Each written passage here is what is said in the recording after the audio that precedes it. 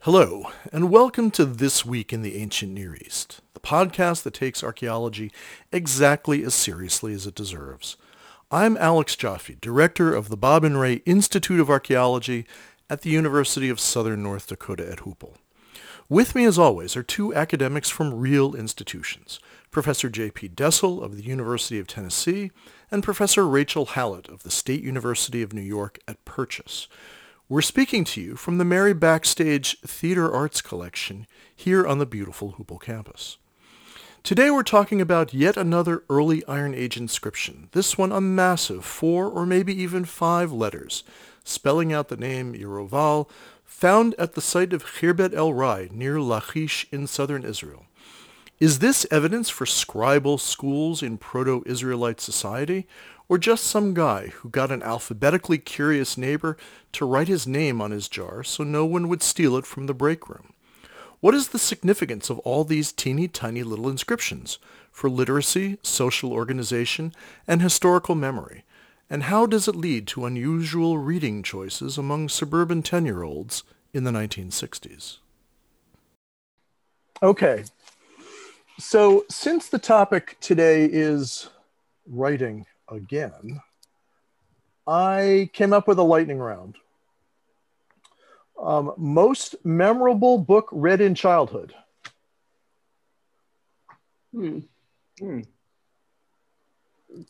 Well, do I have to start? Are these getting too esoteric? No, they're not. Childhood is such a huge time. Right. I mean, and that's not a one book answer. I mean, so right. You start. Yeah, Alex, you start. Okay. I was about 10, and I read The Rise and Fall of the Third Reich.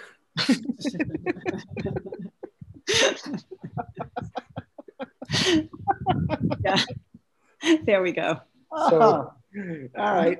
I'm just going to leave that right there. Good idea. I fold. Yeah, I was going to say either the Bobbsey twins or the Phantom Tollbooth. So. Well, those are very good books. I was going to say Where the Wild Things Are, but you know. How could you even lift that book?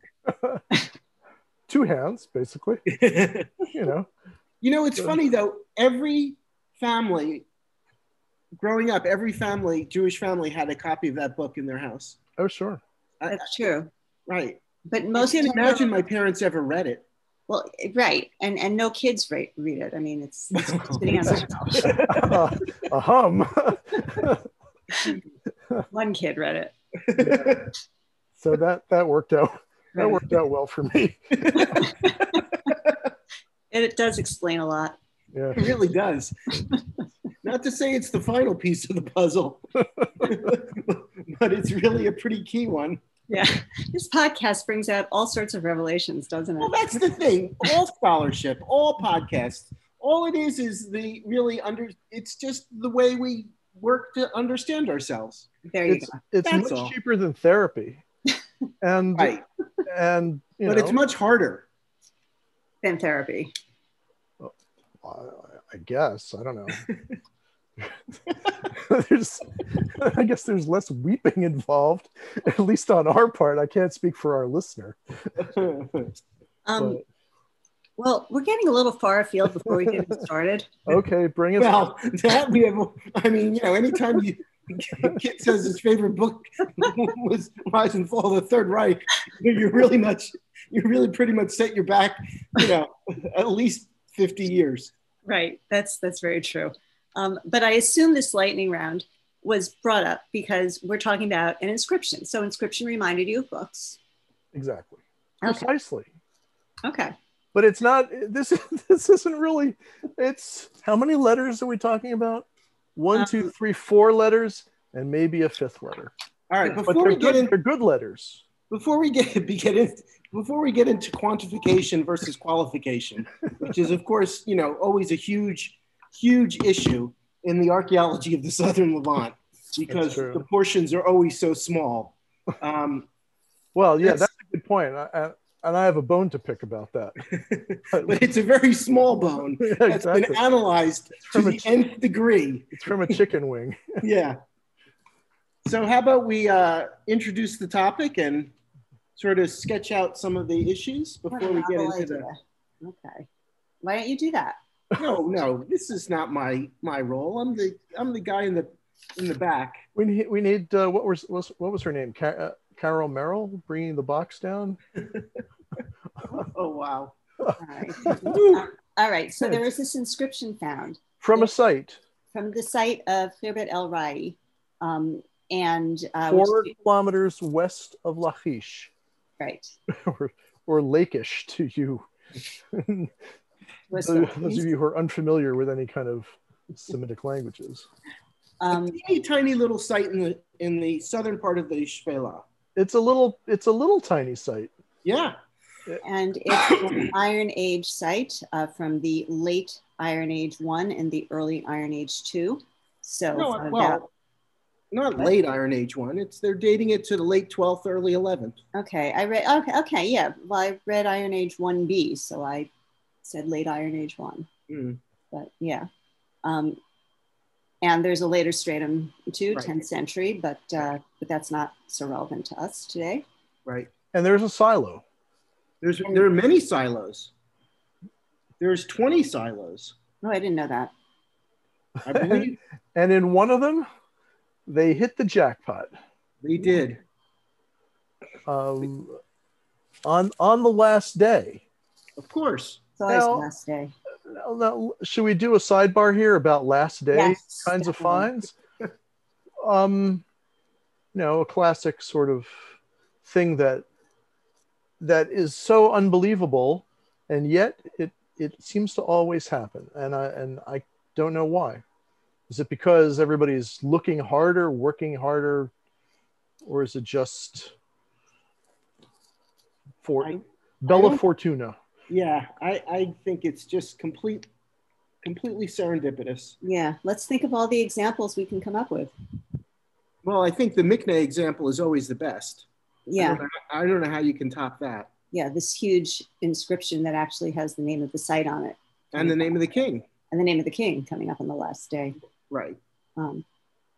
Is it true that Kenyon found the first plastered skull on the last day by just kind of reaching into the bulk and pulling it out? It's a good story. It is a good story. I tell it in my classes all the time. I'm not sure if it's true. It's been passed down as part of the oral tradition. Right. Yeah. Like gargling. And Tel Dan.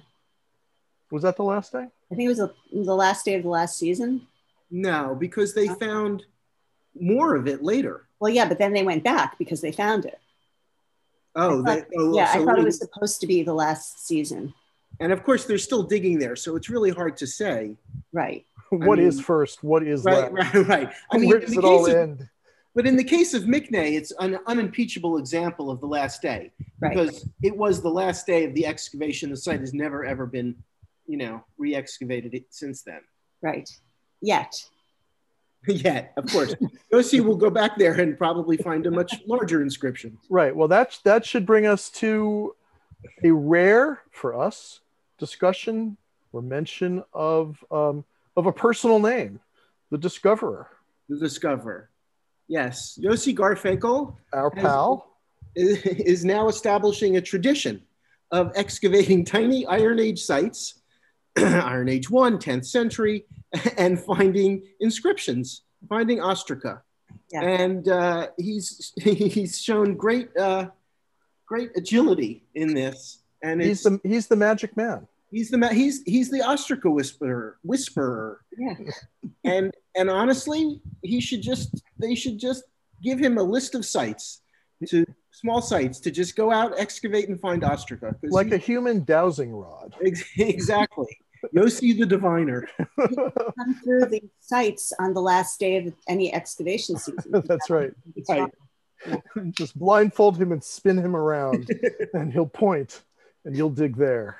but it is quite something. He's done it at Caiafa, and now he's done it again at El Rey, and this is a very important find. Regardless of what we have to say about it or anything else, I don't think anyone can dispute the value and importance of all of these ostraca.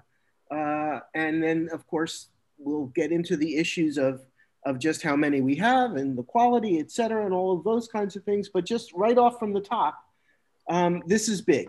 And all of these Iron Age 1 and 10th century ostraca are big.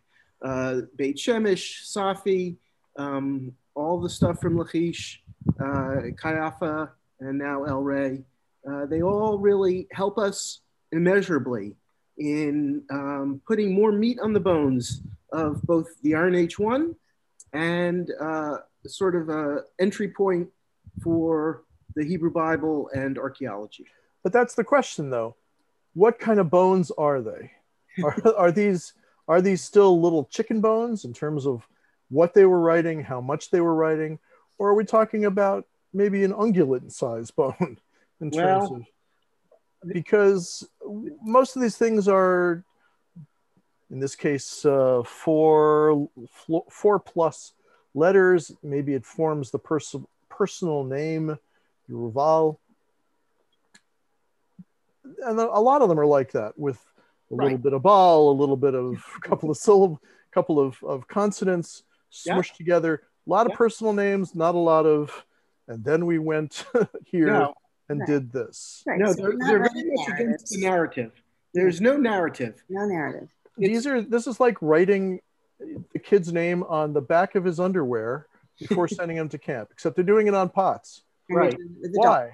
What's the point? This is my pot. This is Yuval's pot. Okay, I won't touch it then. Your pot, fine. Didn't you see I put my name on my lunch? Well, exactly. How many times are you going to just ignore that and eat my lunch? That was exactly it. Yeah. Right. It was in the common fridge, but you ate it anyway. Right. Now that's a really good point, especially because this inscription was on a small jug or juglet. And what was in it that this guy needed to make sure no one else would take? Well, and that, okay, so we need to back up though. Right, because there's so many issues about this.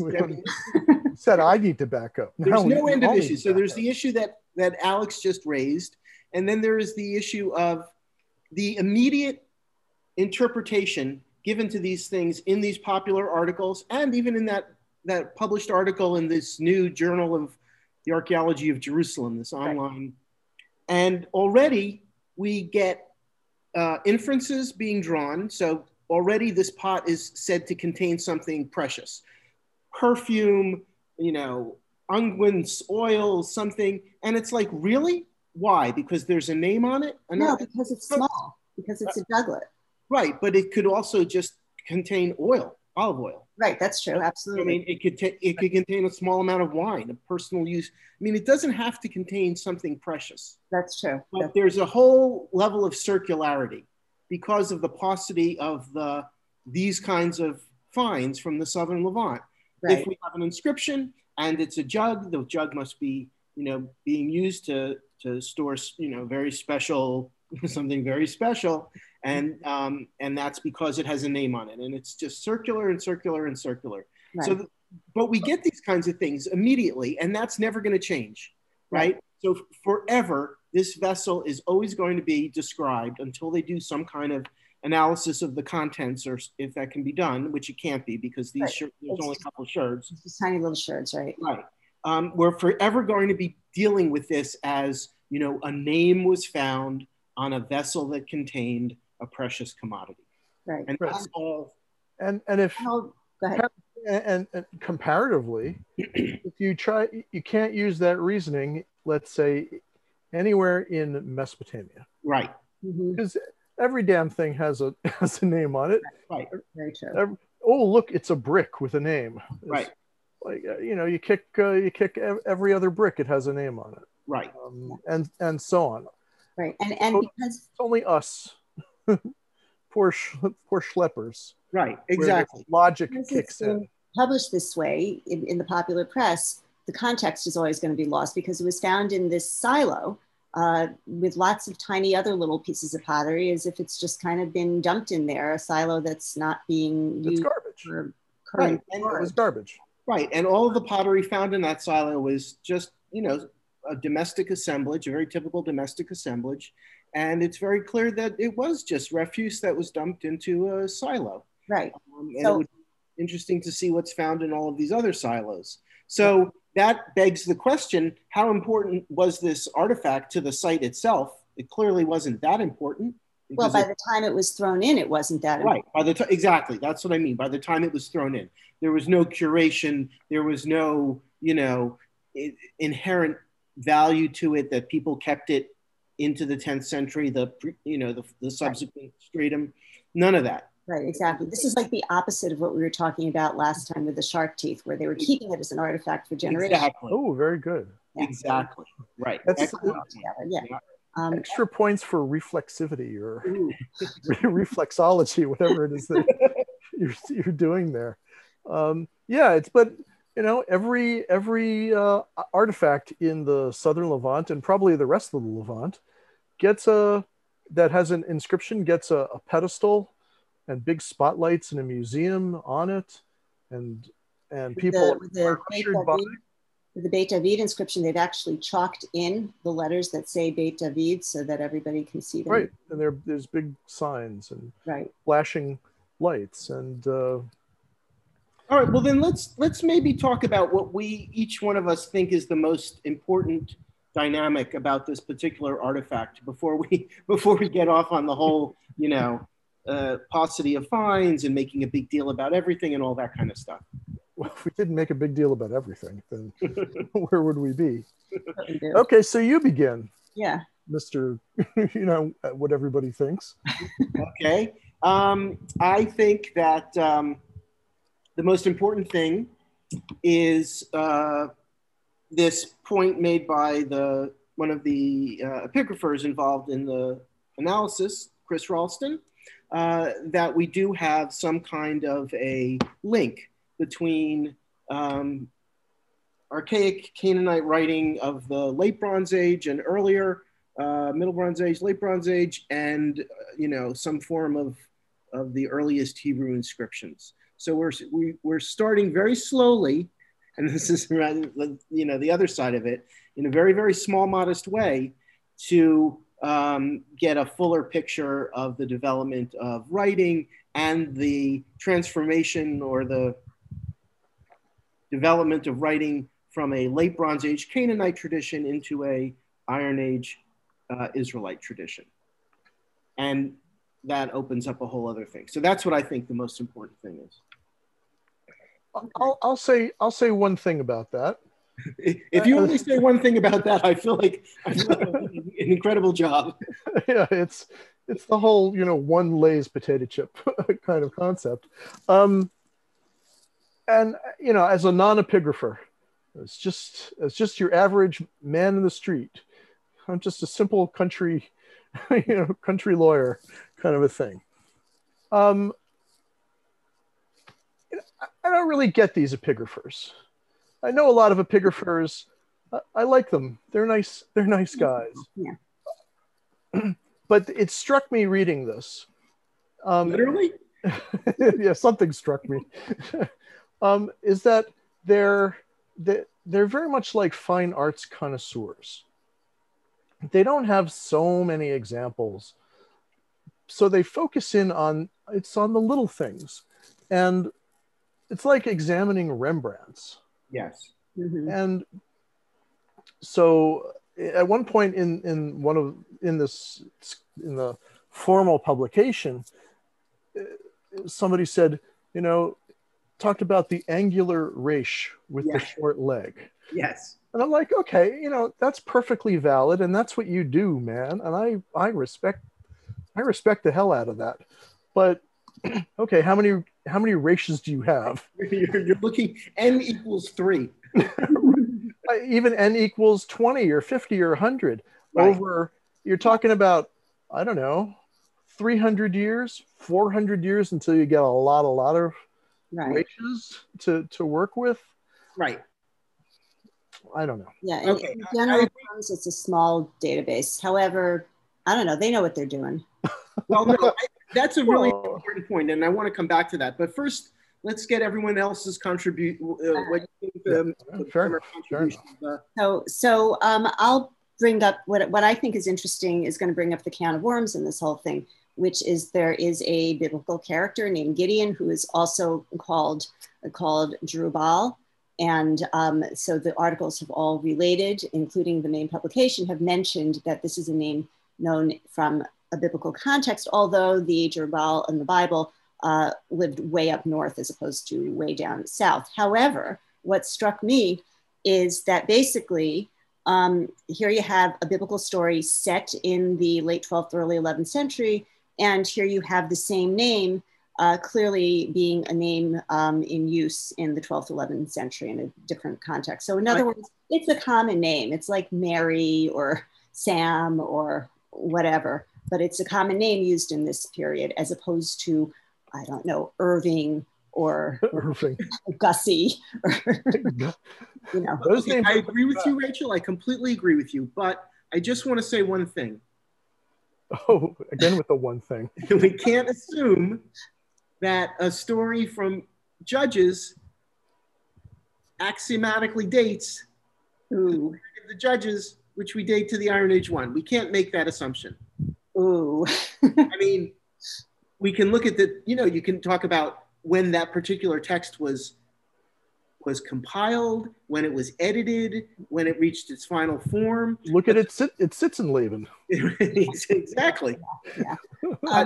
But that's part of the whole circularity. So that's part of the problem with using these biblical texts, whatever it is. What was it? Judges 6, right? So Judges 6 dates to the 12th century. Judges 5, on the other hand, clearly dates to the 9th century because it uses the word blah blah blah. Right. So. Well, actually, isn't Judges 5 the Song of Deborah? And that's No, but you were right. It's like the oldest text or something. Okay, well, they say it's the oldest text, but that's another kind of canard. No, it's another kind of linguistic voodoo based on, and I say voodoo in the best possible way,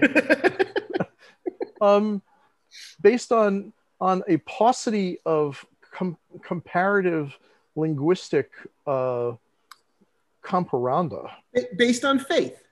It's based on faith. It's the idea that some things are older than other things. Right. Okay. That these epigraphers feel in their style, on linguistic style, on right. No, and I accept that you can slice and dice and move things around. Right. And some things are older than other things. What? You guys are worse than I am. I kind of accept on faith the idea of when texts are written because I'm not a text person. So I do trust the epigraphers. Right. We all do that. And that's cult of the personality. That's why inherently in Near Eastern archaeology writ large, but certainly in our little cul-de-sac of Near Eastern archaeology, the cult of the personality is paramount. So if an epigrapher that we trust and that we like and we value says something, we just go with that. But we also expect them to trust us on archaeological stratigraphy and other archaeological issues. Well, that's up to them. I mean, I can't. Really, how can we take any of this stuff that seriously? Right. You're in our little suburban cul-de-sac. Right. And so for you, Rachel, it's it's finding this name that has a biblical pedigree and is linked to another name, Ishbaal, which is found in the Caiapha inscription, which also, ties into the same kind of dating and the same kind of biblical pedigree. And that all works for you in terms of helping to create a nexus between archaeological data and the biblical narratives. Right. But I also just want to, before our listener thinks that I'm just, a maximalist or something, I do want to... They drive into an overpass. Right. I do want to point out that, I in terms of the judges' narratives, I go by, the scholarship that I read 30 years ago, which I hope hasn't changed because I still teach it this way, of course, that, you can put the stories of the judges into an early age early Iron Age context, but they're not consecutive stories. You need to read them as contemporary stories, that there's this little ruler up here and there's this little ruler down there, and so on and so forth.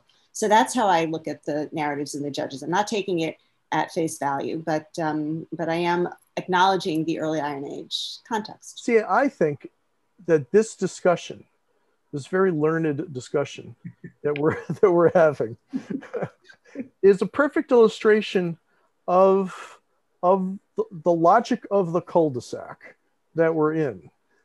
And that you have this name, and yeah, it's in the Bible, and all of a sudden we're stuck in this cul-de-sac, and we can't turn the car around to get out of we're in the driveway in a house in the cul-de-sac, and we can't get back to larger issues like, oh, how did this object work in the site, and what was the use of language, written and writing more broadly in the society. But no, we're arguing.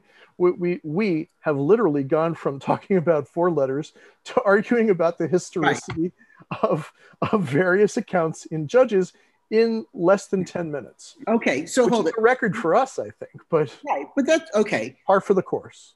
Exactly, that's par for the course. Like if you're gonna, if you're gonna get into the car and start driving around, this is the course that you're driving around. Right. You're not driving around, country estates in Connecticut. You're driving around in a subdivision in central New Jersey. I mean, that's just, right. So, Alex, we're still stuck in Freehold, damn it. So to refocus, what for you is the most significant? Well, I want to know why some guy wrote his name on a tiny little jar, and what the social. But that's a question. What's for you the most significant aspect of this? Oh, you're looking for an answer. Yes, I'm looking for what you think is is the greater significance, or is there no significance, or do you just find this? I'm trying to adopt a Zen attitude towards it. Do you want to, by the way, speculate wildly, or have you speculate wildly about your question? But first answer JP's question. Wait, what's the question? What's the most significant? The most significant thing. Well, I would go back to the development of the writing system, and the firming up, the congealing, the gelling of the letters, because you have this long proto-Canaan, basically the entire second millennium BCE, where they're writing higgledy-piggledy, and you could write from left to right, from right to left, up, down, backwards. Nobody know. The Resh could have a short leg. The Resh could have a long leg. Nobody's going to call you on that. Right. And yeah, there are relatively few examples, but it's all over the place. But then in this period from, I don't know, let's say broadly 1200 down to 900, things are coming together. There begins to be standardization of forms, of structures, of language, and there becomes a right way and a wrong way, so to speak. And by the time you cross over the boundary into the 9th century, it really is kind of pretty well standardized. Right. Not only the shapes of the letters, but the forms that you write in. Right. And the direction that you write in. The direction that you write in. The kinds of things that you write. Right. And which metaphoric element you'll use. Right. I think because we're not epigraphers, we have to be a little bit careful, because I was looking this stuff up. Proto-Canaanite versus... Why start now? I was going to say, I think because we're not epigraphers, we can say whatever the hell we want. Well, okay, that's true. Right. The International League of Epigraphers is actually paging me right now. If we had an epigrapher on the line, that epigrapher might tell us that Proto-Canaanite by the 12th century was very much standardized. I don't know, but that's my impression from looking at a few charts I found online. Because they only have 5 inscriptions. Well, I mean, that gets back to the original, this original premise. Let me throw one thing in before we go any further, because it deals with all of this. All right. In one of the assessments by the epigrapher, he refers to this inscription as coming from the hand of a trained scribe. Yes, I noticed that. And that's a huge that's a huge statement. And it really sums up everything, I think. I don't want to put words in your mouth, the kinds of critiques you were making, Alex, and all of this. And it's an inference of, huge proportions, because it suggests so much. And what I want to ask, because I don't necessarily know that there were any trained scribes. I mean, clearly they were working in other media, if there were, because we find nothing, almost nothing. But is being a scribe in the late Bronze Age, even if you're attached to an elite, some kind of royal house or some kind of chiefdom or anything, it doesn't even matter. Is it a vocation or an avocation? And I don't think there's enough material to suggest that it's a vocation. Yeah. Not enough material. There's not enough socioeconomic hierarchy. There's not enough stuff to administer. There's just not enough work. Right. Yeah. And we've done enough excavation, right? So, I mean, and honestly, if it weren't for Yossi Garfinkel, we'd have like 50% less material. So, on the other hand, if it's an avocation, then you can imagine somebody with a nice hand, is recognized. Right. Call Bob. Right. Bob is very good at this kind of thing. Right. Exactly. Bob, I have this pot. Can you write my name on it? Exactly. That's it. Yeah. That's exactly it. And Bob or Roberta or whomever, when there's a document to be written on, because presumably there has to be some kind of material that they're writing on that we don't have, papyrus or something. That these part-time scribes doing it as an avocation would be doing that work as well. Yeah. Right. And when you teach kids today how to write, that's not their vocation when they learn how to write. Nor is it the teacher's vocation. Right. Yeah. So the whole concept of a trained scribe is, I think, a very broad notion, really. It's a skill that you acquire. You're either good at it or you're not good at it. You use it a lot or you don't use it a lot. You have the dexterity and the muscle memory to do it. And they weren't honestly doing it a whole hell of a lot. Right. So what does it mean to be a trained scribe? Right. As opposed to 300 years later, 200 years later. Or as opposed to 300 or 400 miles to the north or the northeast. Or to the west, 500 miles to the west. Or to the west or to the south. So, right. So, but when an epigrapher uses the term trained scribe for this particular inscription, we know that they're probably using it in the way that they would use it for Mesopotamia or any of the Syrian city-states or in Egypt, in which there was scribal training, a very, very rigorous kind of scribal training. Right, but in those societies, your dad sends you to scribal school when you're like 8, and right. that's basically what you do for the rest of your life. Right. It's an actual vocation. I mean, unless you suck at it, and that would have been me. or if your dad couldn't pay for it, and I think there are texts about both of these kinds of situations in Mesopotamia. In Mesopotamia, yeah. But that's all you do, and then when you finally graduate and you move your tassel from one side to the other, that's all you do for the rest of your life. Is you just write stuff on little clay tablets or on papyrus scrolls. Right. That's a vocation. But right. You know what? It's also, I don't know.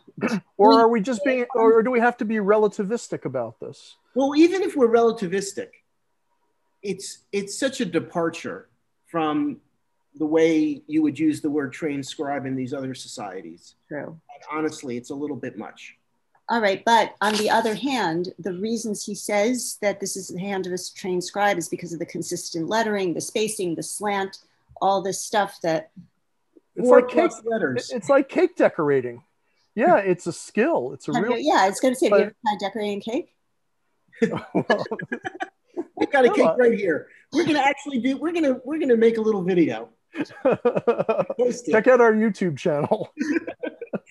Cake decorating and No, scribal training. It's a real skill. It's an actual thing. But it's a mind body thing, and you're also dealing with an alphabet that only has 24 plus letters. So it's actually less difficult than cake decorating. Oh boy. This is going off in weird directions. Exactly. That's the point. Can I change the conversation and bring up something completely different? Sure. Okay, Sure. good. So I believe that the excavators have at least tentatively identified the site as Ziklag. Yes. So can we go off on that tangent for a little while instead? I didn't even notice that. Oh, yeah. I was so incensed by whatever it was. I was going to say. Right. So I see. Ziklag is this city that David, before he becomes king, when he's still running around and King Saul is chasing him, he hooks up with the Philistines. And whoa! That you can't say that. You might want to rephrase that because there's enough problems with David and Jonathan. You don't need him with the Philistines. He becomes friendly with the Philistines, particularly with a Philistine king who likes him so much that he says, here, why don't you govern this little city of Ziklag? And David goes and he governs Ziklag. So like a little practice city for him. Right. And so the implication is that Ziklag is a Philistine city. And apparently they have found in Khirbet El Rai, they found enough Philistine pottery to say that this might be Ziklag, and I assume also on geographic basis, etc. So if we're going to say that this is Philistine Ziklag, then what I thought, which I think is an if, like I'm not, I need to read more to be convinced of that, but regardless. You're saying it, but you're not saying it. Yeah, I'm saying it, but I'm not saying it exactly. So then you have this Canaanite name, right? In the inscription, Jerubbaal is a Canaanite name, theophoric with the Canaanite god Baal, which we haven't talked about yet. And so we've got some sort of a mixed Canaanite Philistine population. They were all mixed. They were all mixed. And I was also going to say that the biblical Gideon / Jerubbaal is of a Israelite family. I'm sorry, I just brought it back to the biblical crap, but as is your want. As is my want. But he's from an Israelite tribe, I think Manasseh, but he is, his father is a Baal and Asherah worshiper, and he knocks down the Baal and Asherah altars and poles, so that we've got a mixed Israelite Canaanite. Everybody has issues with their fathers. That's true. Especially in this period. Yeah. And now I forgot my main point. Well, so the point about Ziklag is a pet peeve of mine. Okay. If the biblical authors consider this tiny little schmitchuk of a site a city, then that shows us how warped the biblical authors' understanding is of their socio-spatial context. It shows us why they think there could have been a flood when there were no viable rivers to flood. It shows us that they had no real understanding of what urbanism meant in the adjacent areas. And it shows us how self-aggrandizing they are to call something like Khirbet El Rai a city. And the same thing with Haifa. If Haifa is a city, well, it's not a city. Sha'arayim. It has two gates. That has two gates, right? And but it too is not a city. And that just shows you that these biblical authors are working in their own little, cul-de-sac. It's a cul-de-sac, man. It's a whole ship in a bottle. They're building a ship in a bottle. Their cul-de-sac has become our cul-de-sac. Sharing is caring. And there's some kind of homeowners association that just maintains this little closed mentality. Okay, so open up the mentality. Over thousands of years. So what would your first step be in opening up the mentality? Well, I would first of all connect the writing with what comes later, as a way of understanding the role of writing and literacy and scribal with big air quotes kind of culture in the Levant, and especially the southern Levant, in the first millennium BCE. So after 900-ish. And certainly as you get down into, the 8th century, you have writing.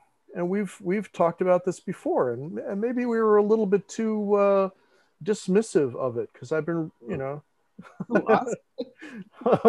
know it would be very out of character. But I've been reading up on Bulai, because last time, as our listener will recall, we were talking about these fossil shark teeth, but found in a context with 200 bulli, and that actually was like 6 or 7 years ago that they were found. Right. A couple hundred bulli. And when you add up all of the bulli from actual contexts, it's hundreds and hundreds and hundreds. So they're sealed with names, and they're going on either rolled up papyri. They're rolled up and they're tied up, and the clay blob goes on it, and it gets pressed with a seal. And that's kind of a real specialty, is making these seals, because that you really have to know what the hell you're doing. But we don't have any of the documents, except for a few from much later, Wadi Dalia, places like that. And they're also sealing other things like boxes and wax boards and who the hell knows what else. Right. So there's a lot of writing that's going on that starts out as, one guy saying, "Bob, write my name on my jar," and then that's that though. Right, but apropos of our training, that is all part of secondary state formation. Right. And so we don't have the bulli now in the Iron One. We don't even really have a lot of seals. And that all begins to develop when you get, these emergent little state-like nodes that actually necessitate some kind of administration. Right, and a lot of them are public officials, and a lot of them are private people conducting presumably economic activities, but we don't know what other kinds of writing genres. My point being that from an era at 1100, where there's ludicrously small amounts of writing, and a real skilled scribe can actually make a circle with a dot in it. 300 years later, people are sending memos, and they're sending contracts, presumably, and documents, and they're beginning to write deep thoughts and sealing them, and guys specialize in carving the seals with chickens on them and royal insignia and whatnot. So, and it's state related, but it's also conceptual within the society that, writing is like a real thing. Writing is a way to communicate contemporaneously, but also through time. That's true. Because they're saving documents, and we only have the bulli, which are authentication devices. They're security devices, but they're meant to exist over a period of time. So that's an inference. I don't know about. I mean, they're meant to exist for some period of time. But they're right. All right, but with all this in mind, so why does Drubal go to Bob and say, "Hey, Bob, write my name on this flask or on this juglet"? Well, so if it's an avocation, that's being done for some very, very personal / idiosyncratic reason, or else we'd have a lot more. We'd have letters all over the place. That's a very good point, right? And we do, if you were to round up all of the, letters found inscribed, literally etched into pottery from the 10th century, I'm sure it's probably more than we think that there is. Yeah. You have things like the arrows that have, these laconic inscriptions on them that say, whatever. Right. All that kind of stuff. So I think that there is maybe a slightly larger body of material out there, but given the amount of excavation that's been done and the length of time that those excavations have been occurring, it's still relatively small. And more importantly for me, all of the inscriptions are really, really, really short and laconic.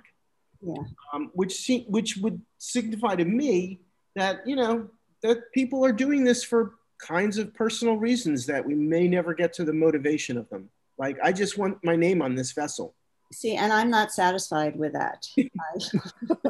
Well, but what else could it be, given that it's not a genre of literature? No. You're missing. It's a device. If we were to write some historical fiction based on this, Isn't that what we do? you know, we could have maybe there's olive oil in here. Maybe that olive oil is used for a ritual purpose.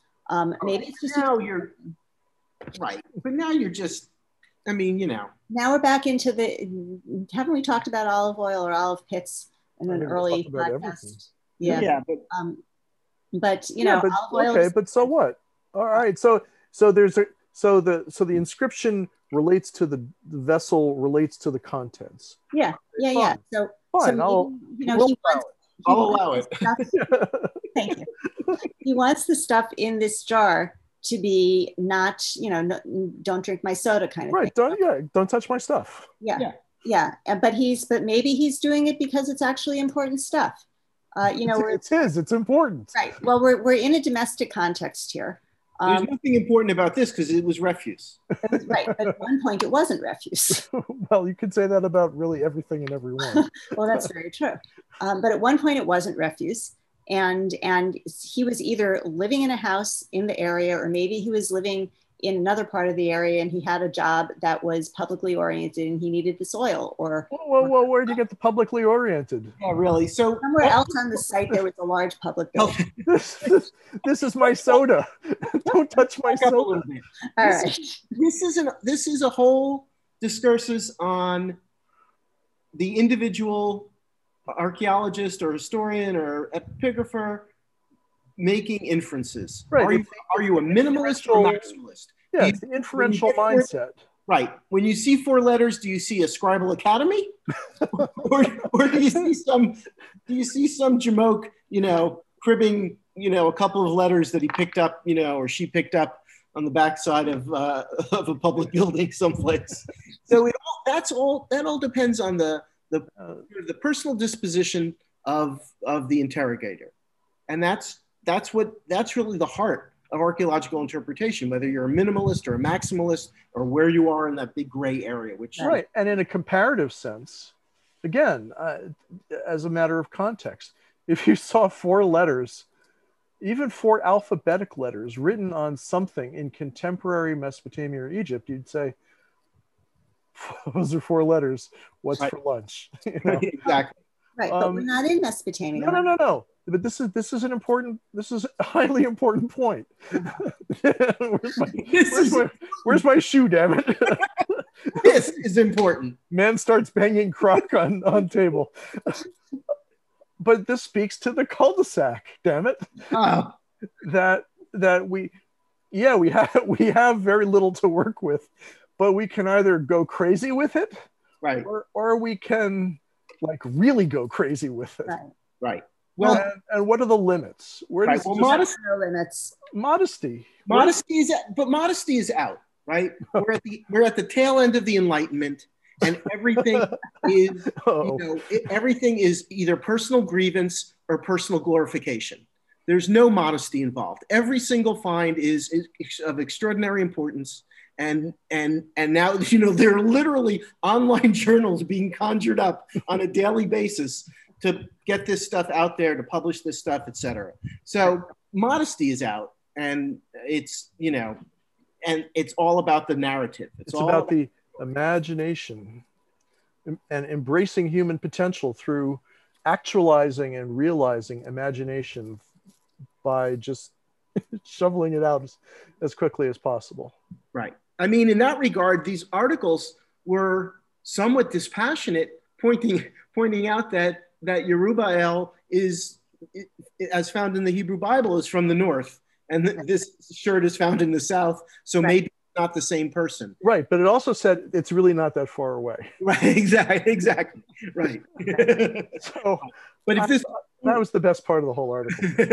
But if this were in a purely practical sense, and I don't even know if I should go here, but the more publicity you can get for your find for your Right, site, sure. the more funding you get for your find. Well, for your site. and that's great. And here we are adding to that. That's true. right, we're the worst. We're the lowest rung on this. We're pimping out whatever we find in the press. That's- Right. And we don't even get paid for it That's as much true. as, so let's put out a plea. Please look on our website for our Patreon link. That's right. Or, or just go to your mom and dad's purse and pull out some of those green pieces of paper. I did that joke before. Yeah. But yeah, okay, look, you got to work with what you got to work with, Right. Right. and And if you have an audience, then, as then- we apparently do. or I wasn't even thinking of us. I was thinking about, the audience for this kind of stuff. Right. Then, absolutely. Like, Right. And look, the guys who did the work here, they did a first-rate job. They're first-rate scholars, and they're going down all to their credit. They're dispassionately presenting, Yep. and they're going down all of the different avenues towards the cul-de-sac where we live, and or seem to be relegated. And so call a kavod to them, Absolutely. bully to them. And, bullet to them. Bulla. Well, Yeah. the Bulla. I did my Bulla shtick already. Right. Do it again. But I think we got to reevaluate the mental processes, the mentalities that go from Bob, write my name, to Miss Mandelsham, take a letter. in maybe 300 years. 300 years is a long time to us. And in our time, what do we, we've seen the invention of the typewriter. We've seen the invention of the personal computer. We have them in our hands now. So, their world speeded up and has all these new potentials that came out of just 4 little letters. That's right. That's right. All right. We should wrap it up. Let's do some final thoughts. Final thoughts. I'll give you a final thought. As you were talking just now, I was thinking about how much the English language has changed over just a couple of hundred years. Oh, that's right. Chaucer. Chaucer. You want to recite your Chaucer? Right. Even 19th century, just sort of normal phrases. And then, I don't understand the slang that my kids speak. Or I've never heard of the slang that my kids They're speak. not even speaking. They just text. They just text. That's true. LOL. Smiley face. Right. Well, we are becoming an icon-based society. Right. So in that regard, we're sort of going, Backwards. Back to fourth hieroglyphs. millennium, and for Canaan back to the early second millennium. Right. But at the speed things are going, we're going to reinvent the alphabet and the capabilities of using full words and language. Probably, I don't know, September, October, at the latest. For the semester to begin. Well, I don't think you're going to get many happy results when the semester begins, but maybe after that. Right. Okay. All right, keep those cards and letters coming, listeners. We should do an all listener response show one of these days too. Please write in your comments. All right. Okay. And we're out. I'm right. Well, we're certainly glad that no one has stolen our lunches from the break room while we were doing this podcast. So we'd like to thank Erez Dessel, educator in residence at the Savannah Music Festival, for our theme music. We'd also like to thank our sponsor, Carter, Dinsmore and Company of Cambridge, Massachusetts, the world's largest manufacturer of printing ink. Whether you need ink for a printing press or a fountain pen or just carbon paper to make all important copies, Carter, Dinsmore and Company is your source. To get in touch, use an alphabet to leave us a comment.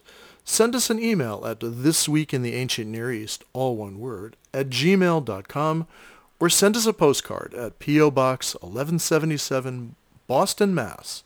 02134.